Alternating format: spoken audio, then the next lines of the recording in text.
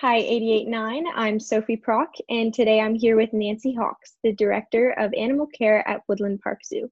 Woodland Park Zoo is located in Seattle, Washington. Nancy Hawks has been a member of the zoo's staff for 17 years and was promoted to Director of Animal Care in January of 2017. She has also been employed at other zoos and institutions such as the Smithsonian Institution and the Zoological Society of San Diego. She earned her bachelor's degree at Colgate University and a PhD in biology at Princeton University. Thank you so much for being here today, Ms. Hawks. Let's get the interview going. Thanks, Sophie. It's great to be with you. All right, so I just have a few questions I'd like to ask. So I'll start off with the pretty easy one. What do you think your favorite part about working at Woodland Park Zoo is? Well, you know what? People ask me about my job all the time, and I'll say the best part and the worst part is the same. It's that it's never boring. There's always something going on. But I'd have to say my favorite part about working at Woodland Park Zoo is just seeing people, especially children, connect to animals and to think about how those animals make a living in the wild. So whether it's seeing how a giraffe uses their tongue to strip leaves off of a branch, or how a penguin swims through the water like they're flying, or a weaver bird building a nest by weaving grasses together, or what a maned wolf smells like when you walk by and you could have sworn you were smelling a skunk, but there's no skunks around. So just sort of seeing that moment of awe when people discover, up close for themselves in a personal way, how amazing the diversity of animals are. Right. That's so special, I can imagine. Who would you say is the most exotic animal at Woodland Park Zoo? Well, that's an interesting question. I guess it depends on how you define exotic. But if we want to pick one who's far away, who lives in a place far away from Seattle, I'm going to pick the partulus snails. Partulus snails are a very, very small species of land snail, and they come from Tahiti. And we are involved in a reintroduction program with the partulus snails. They've virtually been extinct in the wild for many years due to a predator that was reintroduced to Tahiti and nearby islands. And we currently have about 1,500 of those snails at the zoo, and we raise them. They're very, very tiny. As babies, I mean, they're like the tip of a pencil. They're so small, and they're really cute, and we grow them up, and then we participate with a few other accredited zoos in North America and also in Europe to gather them together and send them to Tahiti to be reintroduced. Wow, that's really cool. So are they just located in their own like little habitat, or where are they located in the zoo? They are located in between the family farm and Bug World. There's a separate little building that we call our partulus snail lab. How does bringing in new animals work out?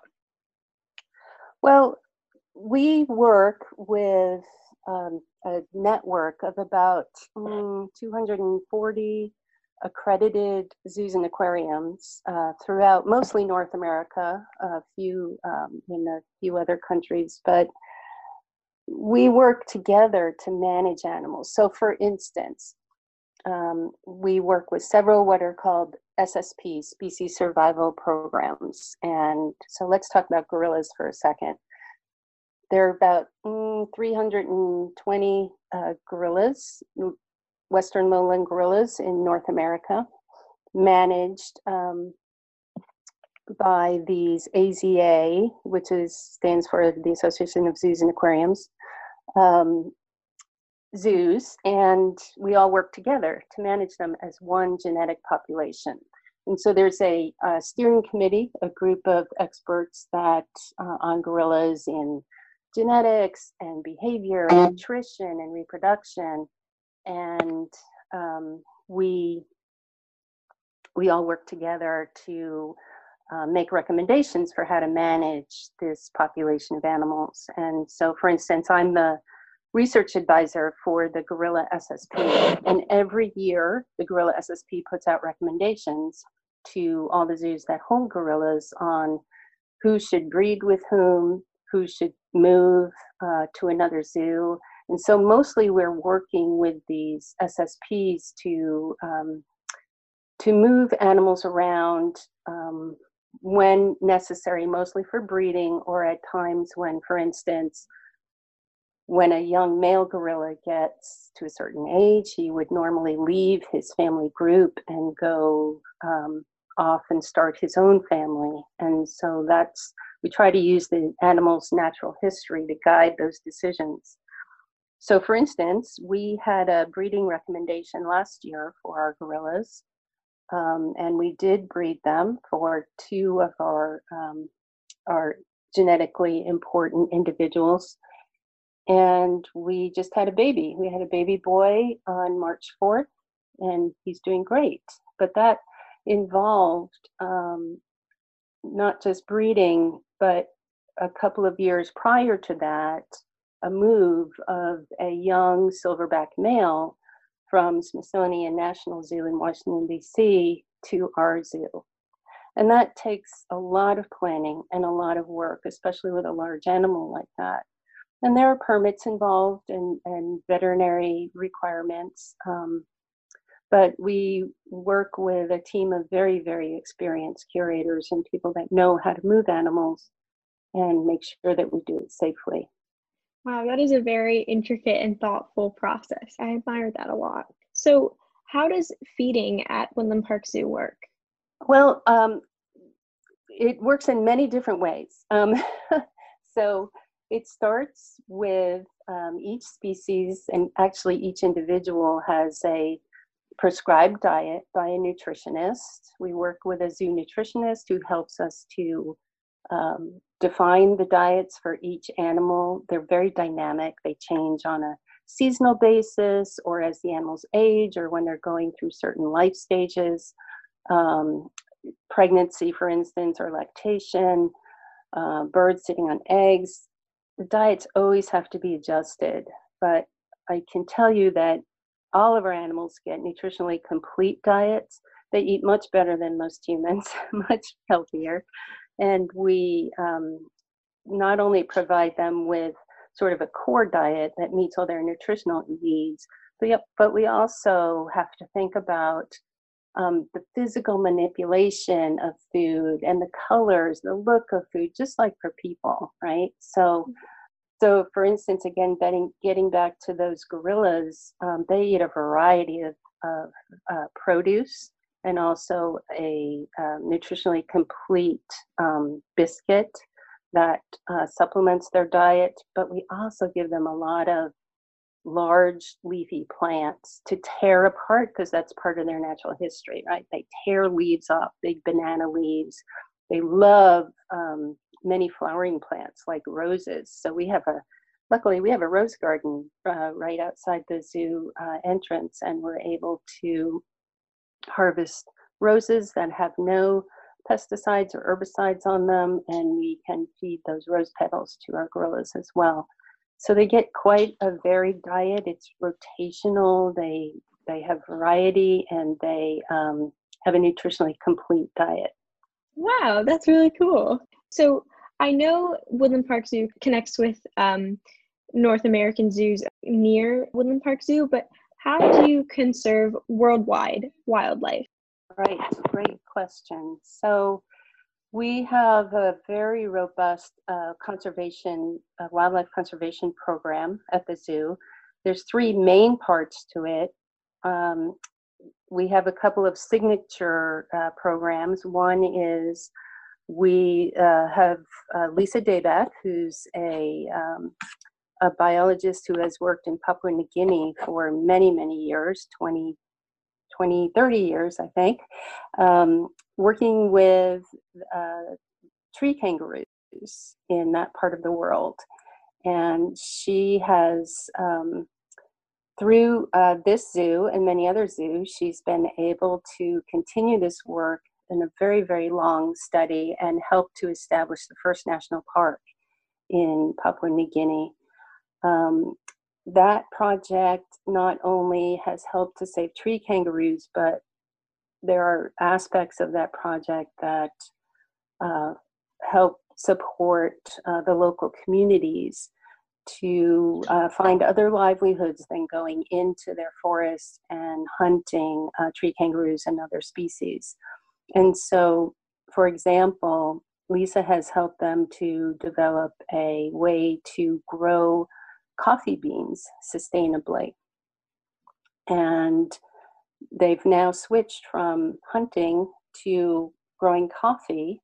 And those coffee beans are sold here in Seattle by Cafe Vita. And so that's a really nice partnership that not only helps the animals in that area, but the people, the human communities that live there too. Another one of our signature programs is what we call the Living Northwest. And that's right here in our backyard, working with animals in the wild, Western pond turtles, Oregon silver spot butterflies, several species of raptors and carnivores. And many of my own staff are involved in these projects because some of these, the pond turtles and the butterfly projects, for instance, are what we call species recovery projects, where we raise the animals here at the zoo and we give them a head start, and then we put them back in the wild with partners like Washington State Fish and Wildlife, or U.S. Fish and Wildlife, or the Nature Conservancy. And then we do a lot of research with carnivores, how people live with carnivores in urban settings, but also how carnivores are thriving in the wild. And we have Robert Long, who has been studying wolverines and other carnivores in North Cascades National Park as a scientist here at Woodland Park Zoo. We also have several partner programs in countries all over the world where we support projects both with funding but with technical expertise. We send staff to help with these projects.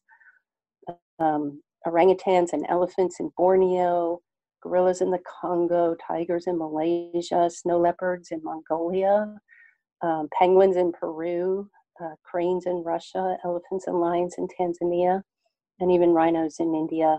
And those are very important. You can get a lot of information from our website on those programs. And then there's certainly a lot that we do right at the zoo in terms of sustainability. We have several LEED certified buildings. We've got an amazing Zoo-Do program. If any of your families are gardeners, they might know about that, where we basically recycle dung from our animals into compost, and which is really rich material for all those Northwest gardeners out there. And then the zoo does a lot of advocacy. So we help with lobbying efforts for around environmental and conservation issues. Our zoo was the major force behind getting Initiative 1401 passed in 2015, which was legislation to help reduce wildlife trafficking in and out of the state of Washington. So there's several ways that we help with conservation around the world, both directly and indirectly.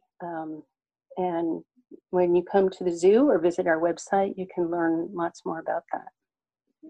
That's so cool. And I love being able to think about how the zoo is helping animals everywhere. I mean, not just here in Seattle. Like, it's such a wonderful thing. That's awesome. Great. Okay, so can you tell us about how one can volunteer or, I suppose work at Woodland Park Zoo?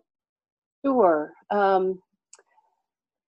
When we're all able to get out and about a little bit more, it'll be easier. But all of that is available on our website. You have to be 16 years old or older to volunteer. We have a very robust volunteer program with about 700 volunteers. They're amazing. They work in all different aspects of the zoo.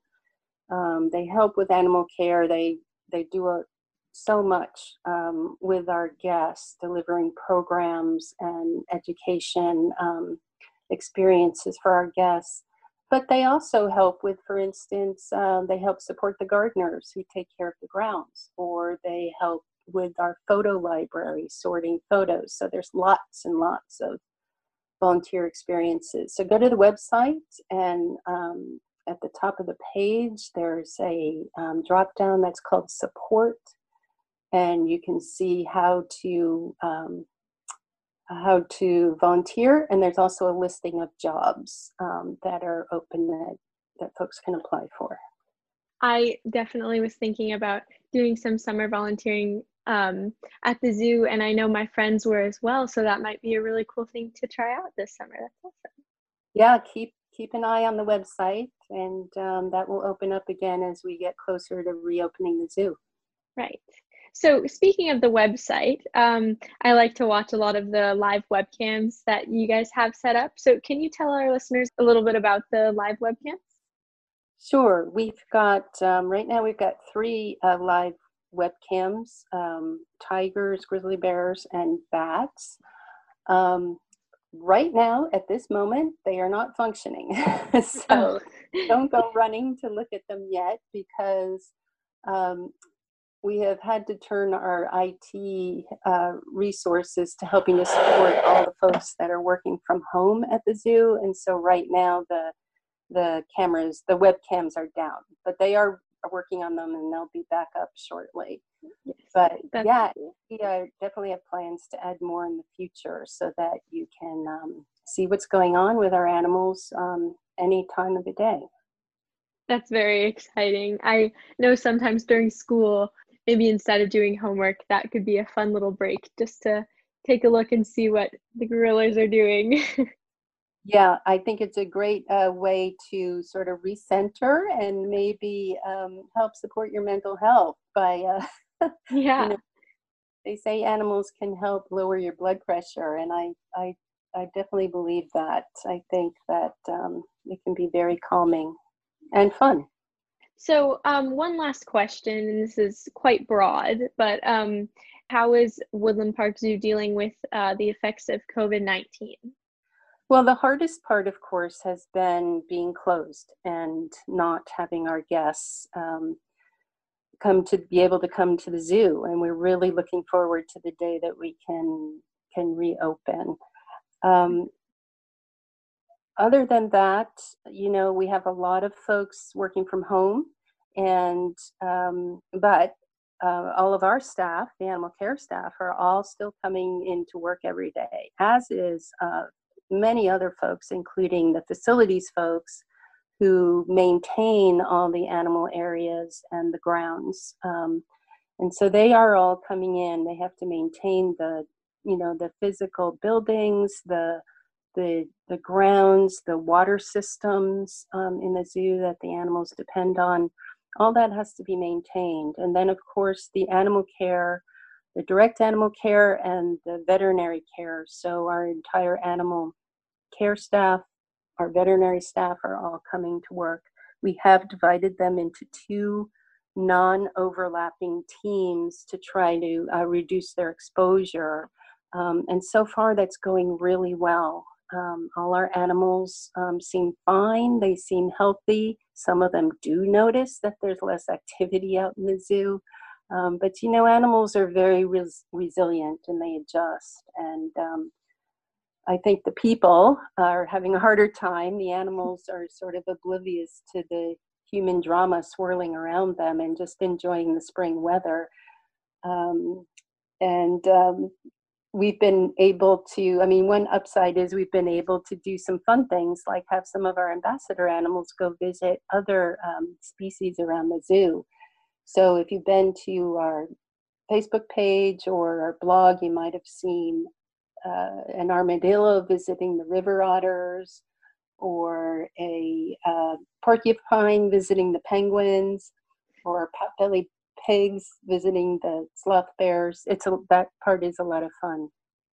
But I will say we are trying to still stay connected with our community and our supporters. And so we've got a lot going on social media, Facebook, our blog. We have some programs for school children called Zoomasium to You on our blog, which is a lot of fun, different activities that parents and teachers can do with small children. We also have a super snack time on Facebook on Tuesdays at 2:00, where you can grab your snack and join in as we feed a snack to one of our animals. And then, you know, Woodland Park Zoo is a nonprofit, so obviously there's been a financial hit to us, and so we are so grateful to the community because we've had a lot of support coming in terms of donations to our relief fund, and that is, you can find that at zoo.org/relief. So thank you to everybody who has helped to keep us going through that fund.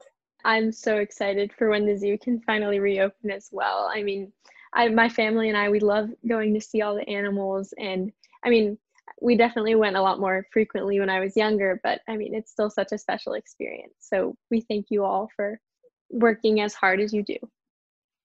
Thank you so much, Sophie. It's been really fun to talk to you. And yeah, we look forward to seeing you and your family and your friends when the zoo reopens. Yes, thank you so much for being available. You bet. Thanks for listening, 88.9. Make sure to go check out the Woodland Park Zoo website to donate and tune in later for more.